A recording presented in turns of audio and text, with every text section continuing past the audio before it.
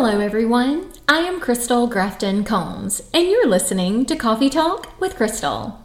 This podcast is a personal project designed to connect with the women of Alpha Omicron Pi and our greater community of sisters and friends.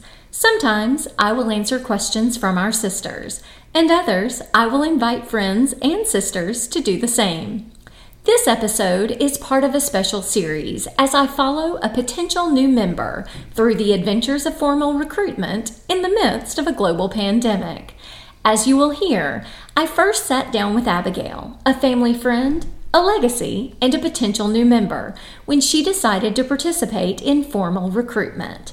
She is a freshman at my alma mater, the University of Mississippi, whose Panhellenic community opted for a hybrid recruitment this year. Following each round, I had the opportunity to connect with Abigail to talk about her experience. I think you will agree this series is fascinating. So thank you for listening. And now let's get to my next conversation.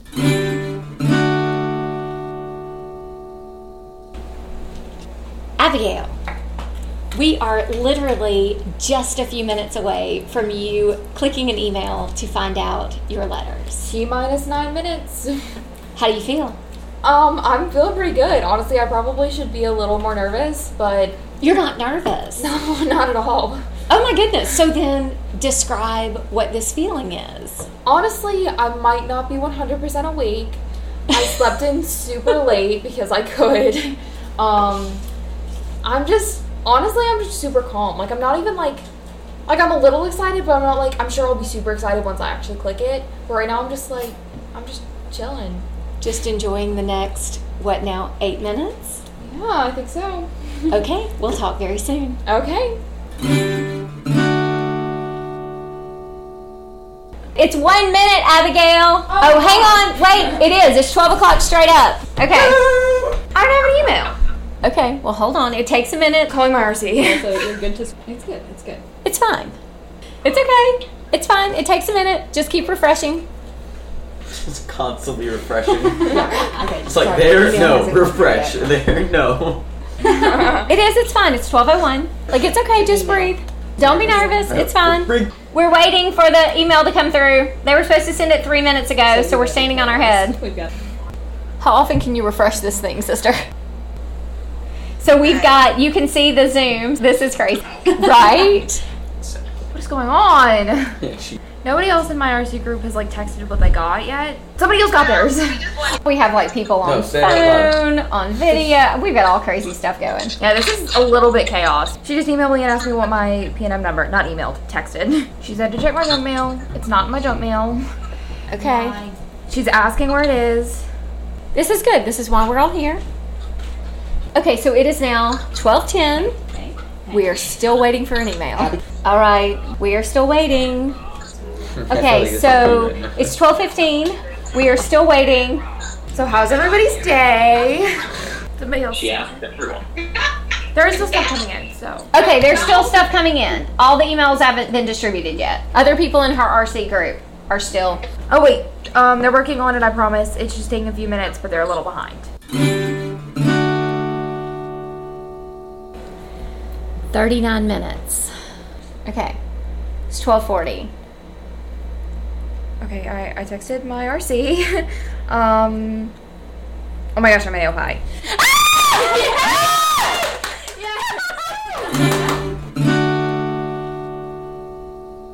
Abigail, that was a process. Definitely. So we don't know what went wrong on the other side of it. I have no idea. Absolutely no idea. I still have not received an email. So I guess I will just never get my bid email, which is fine. So when you said you were an AOPI, I actually did think you had gotten the email. But that is not what happened. You had texted your RC, your recruitment counselor. Yeah, so I actually texted her at 12:06. And I was I texted into our big group and I was like, hey, has anybody gotten our email? Because I hadn't. And 6 minutes later, I was a little stressed. If only I knew. And people so she texted me individually and she was like, hey, they're rolling out in waves. It'll get to you. And I was like, okay. And then, like, slowly but surely, other people in my recruitment group were, like, texting in, like, oh, I'm this, oh, I'm this, oh, I'm this. And I was like, yeah, I still have an empty inbox. At 12:37, I get a text from her. We're no longer in GroupMe. I get a text from her. So that's when I'm like, okay, something's going on. And she was like, there are some major tech issues right now. And so I'm, like, asking her, like, some questions. And she was like, they're working on it. I'm so sorry this is happening to you. And I was like, it is not your fault. And then she texts me 3 minutes later, and she's like, okay, so I know your bid is AOPI, I'll get you the link. So that's how you found out. So that's how I found out. Except that then we were all here to cheer with you and to celebrate you. And for those of you that heard the cheering in the background, there were people via FaceTime and on a telephone and in Zoom watching and cheering for all of us, and particularly for you. Abigail, it actually is over. It's actually over. I have a bid. I never got my piece of paper, but I have a text to prove it. So, how do you feel? I feel really good. I had a mini mental breakdown. I had a couple of small periodic breakdowns during that 40 minutes. But I guess, like, the worst part for me was that, like, I knew they were starting, because I mean, you jump into a Zoom once you get your bid email. So, like, I knew they were starting the Zooms without me. The chapters. Yes. Yes. So I was like, ugh. But you were able to then get in. I wasn't. I was a little bit late, but I did manage to get in the end, so. And so you have now seen faces and people that you will spend the next 4 years of your life with. I'm in a group chat with all of our MC20s, so. And you're an AOPI. Now I'm gonna cry. It's only fair. I've cried all week, so.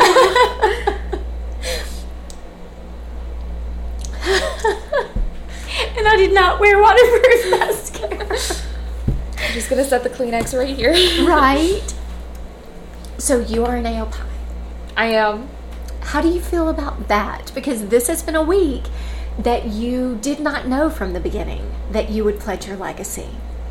And you have, as we talked yesterday, had highs and lows and moments where you weren't sure and moments where you were very sure. Tell me how you feel now that you have pledged your legacy. I'm so excited. It's kind of fun to, like, watch the AOPI sweatshirts fill up the house and know that I get to be the next one. And it's cool to know that, like, I can be at convention in the summer and, like, I can be a part of it. Well, because you actually were at convention last summer, but you were not a part of it. You were, like, hanging out by the pool and going to Disney. Yeah, I was there for Disney. And now you will be there for AOPI. I will. I am so very happy for you. I have asked you at various points if you have any parting thoughts or any final thoughts about this experience. Do you? Yeah, so if during the actual week, I was not loving rush week. I mean, it was hectic. I was stressed. I felt like I was overthinking everything I said. But, like, it's worth it for the end day. Like, even though I was sitting there for 40 minutes, like, in a complete state of panic, it was worth it for the end. And I haven't even gotten my letters yet. Like, I'm still just sitting here in, like, a Panhellenic t-shirt. And it's still worth it. So do you know when you have Zoomed now with your chapter. Do you know when you will get to go and get your letters? I know that they said in the Zoom that we would be getting information about, like, pledge pinning and stuff like that. So I think it'll come later in the week where we get the information about everything that we would have done today and when we'll do it. If we were not virtual. Yes. Yes. Does the fact, I mean, I guess I feel like you were really surrounded with all of the people, even though you were not, like, literally with all of the people. Does the fact that it was virtual at all diminish the excitement that you have in this moment? It doesn't. There's a difference between standing in the Grove screaming with 1,000 other girls and being in your private little area with your own personal cheerleaders while you open your own bid. But at the end of the day, I'm just as excited as I would have been. And, I mean, if anything, it's a little more personalized because I was here with all of the people who cared about me specifically instead of just, like, everybody else who was also going through this moment. So it's different, but not bad. So I noticed you're wearing red lipstick. Was that intentional? Yeah, I actually, I brought 2 lipsticks today. One that matched AOPI, my red, and then one that would have matched the second chapter that I prepped. So I came prepared. I love this for you.